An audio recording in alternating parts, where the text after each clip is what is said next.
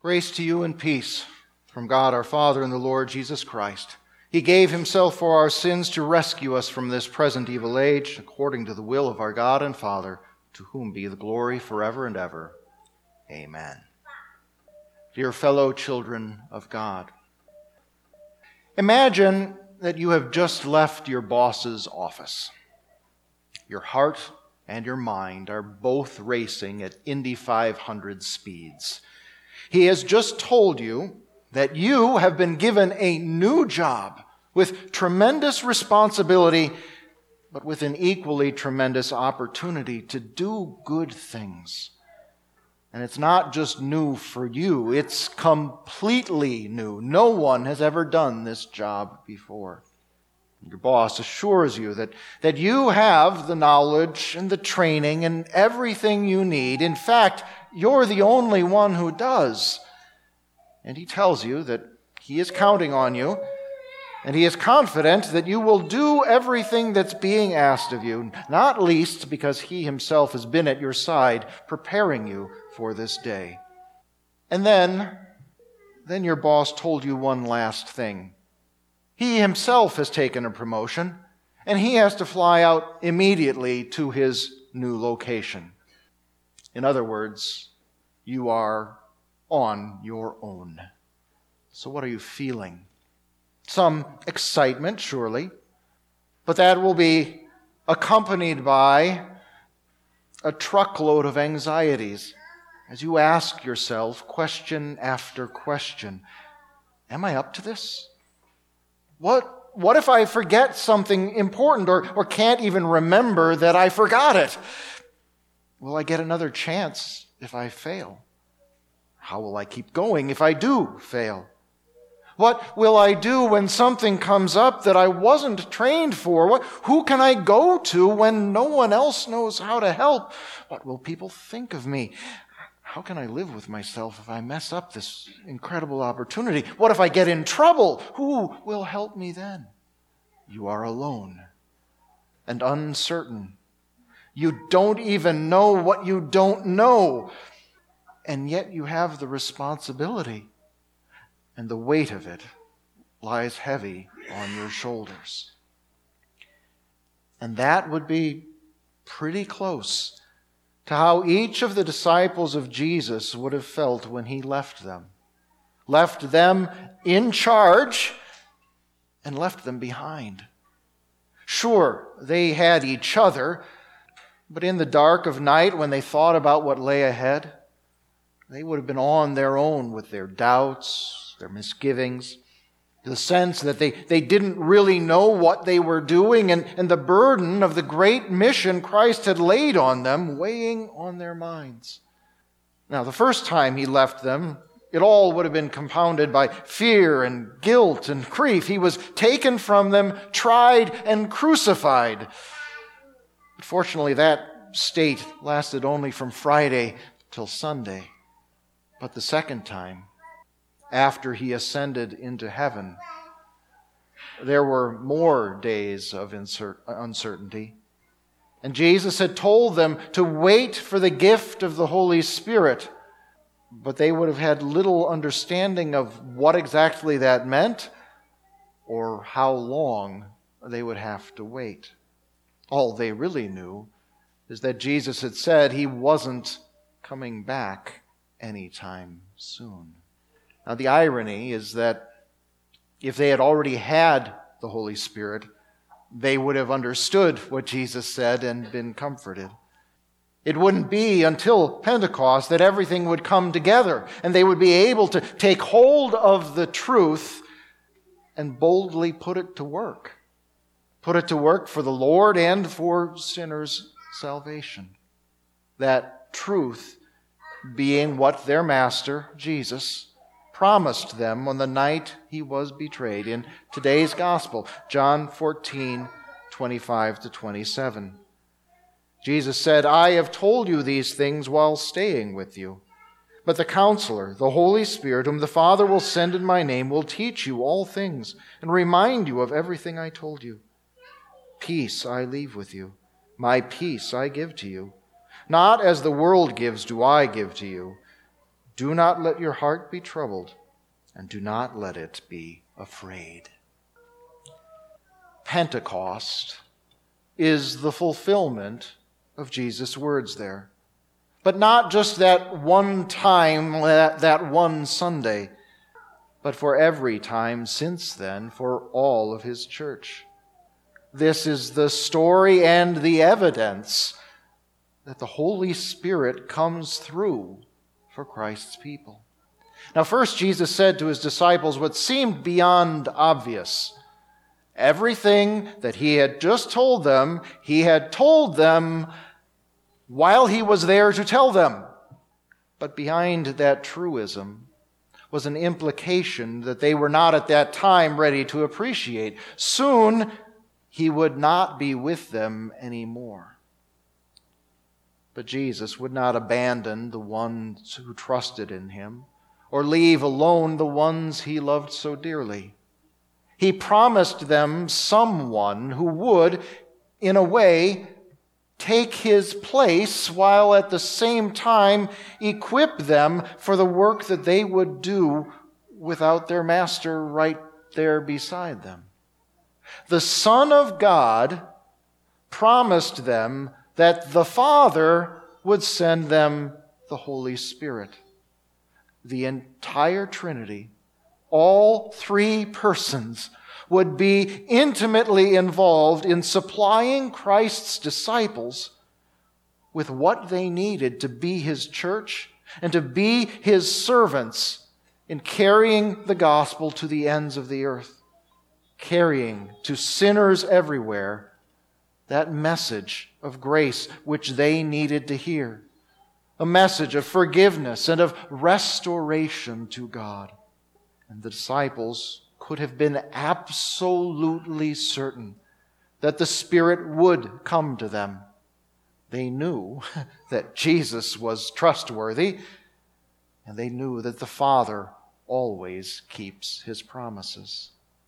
And this Spirit that he would send would not just be a presence, he would be their counselor. The Greek word here, roughly paraclete, means one called alongside.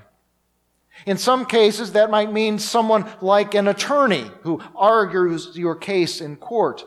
In other cases, more like an advisor, someone who gives you counsel. And in other cases, it would be the person who puts his arm around your shoulders when you're dealing with something difficult. The Holy Spirit, Jesus promised, would be all those things for the apostles: their defender, their guide, and their comfort. But he would also be the one to equip them for their unique job of founding Christ's church on earth once Jesus returned to his throne in heaven. The disciples likely would have been very nervous about teaching his message when each of them only remembered parts and snippets from the 3 years that they'd been together. No human normally has perfect recall of everything he or she has been told.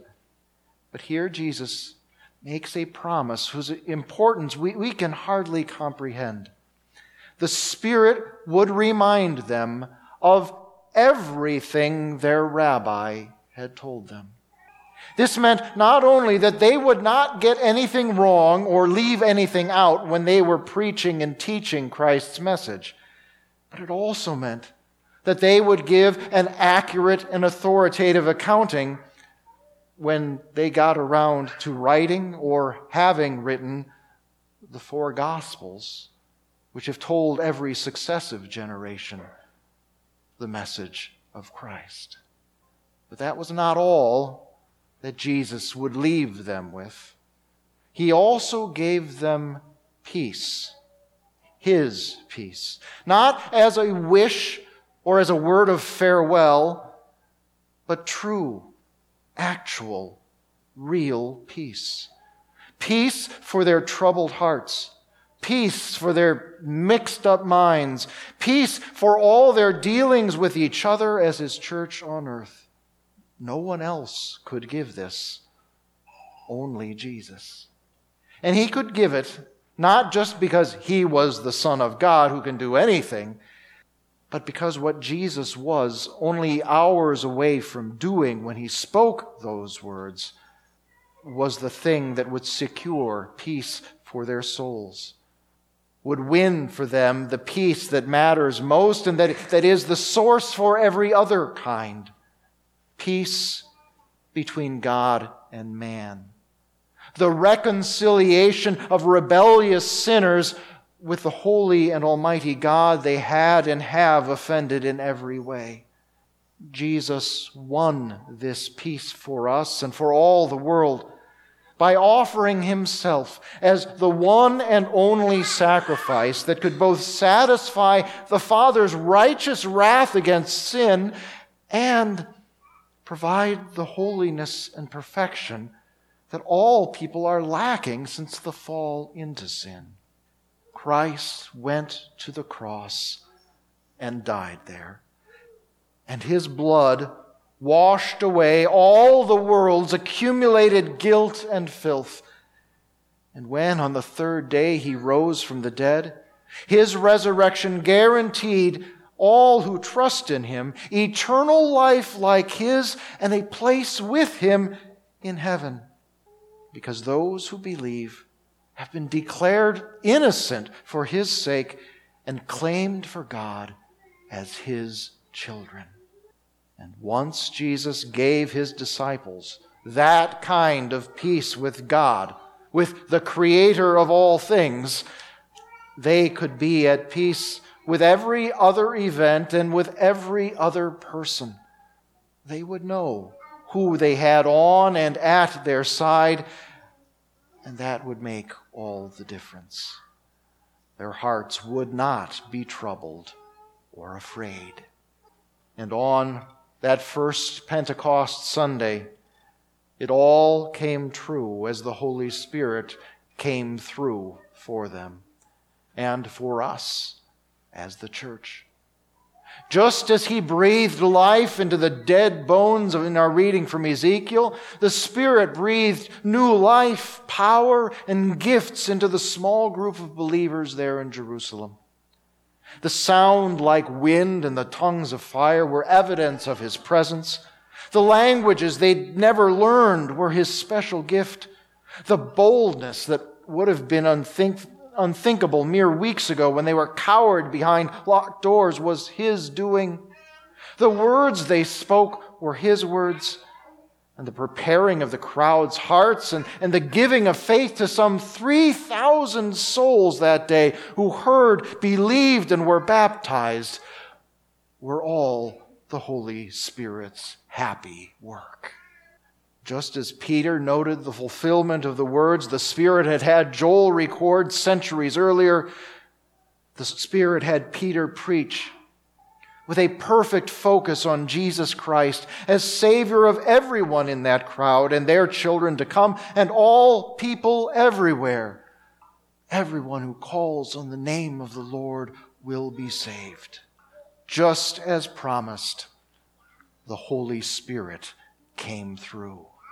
And he still comes through. For you and for me and for all Christ's people today too. Not with the wind and the fire and tongues, and not likely with the conversion of crowds all at once, but still in every way that matters and every way that Jesus promised. The Spirit comes to Christ's people from the Father in Jesus' name. Every person of the Trinity is intimately involved in this. It's important to God. And he comes through, not through some kind of mystic exercise of the heart or ritual acts that summon him down, but he comes through the means of grace, through the gospel, in the word, and in the sacraments. The simple things of Scripture And water and bread and wine are the instruments that the Spirit uses to come to us, to save us, to give us faith, to grow us and comfort us and lead us. And He comes through for us as our counselor, our defender, guide, and comfort. And He teaches us through the Bible and through our fellow Christians, whom He has also taught through the Bible. Just as He taught the disciples everything that they needed to know to teach others, He teaches us still today everything that we need to know for faith and for life. He teaches us about our sin and about God's incredible unconditional grace. He teaches us about Jesus, both God and man, sent as our substitute to suffer and die so that we might escape hell's suffering and eternal death. He teaches us about how Christ's people will now live for the one who died for them, seeking in thanks and love to please God in all that we say and do. And He teaches us about eternal life and about the bliss of paradise that awaits us at the resurrection. And through the gospel's pronouncement of peace with God, because our sins are forgiven for Jesus' sake, the Spirit also comes through for us with peace. Peace completely unlike anything that the world has to offer. We read it in the Scriptures. We hear it in the absolution. We experience it in baptism's washing with the water and the Word.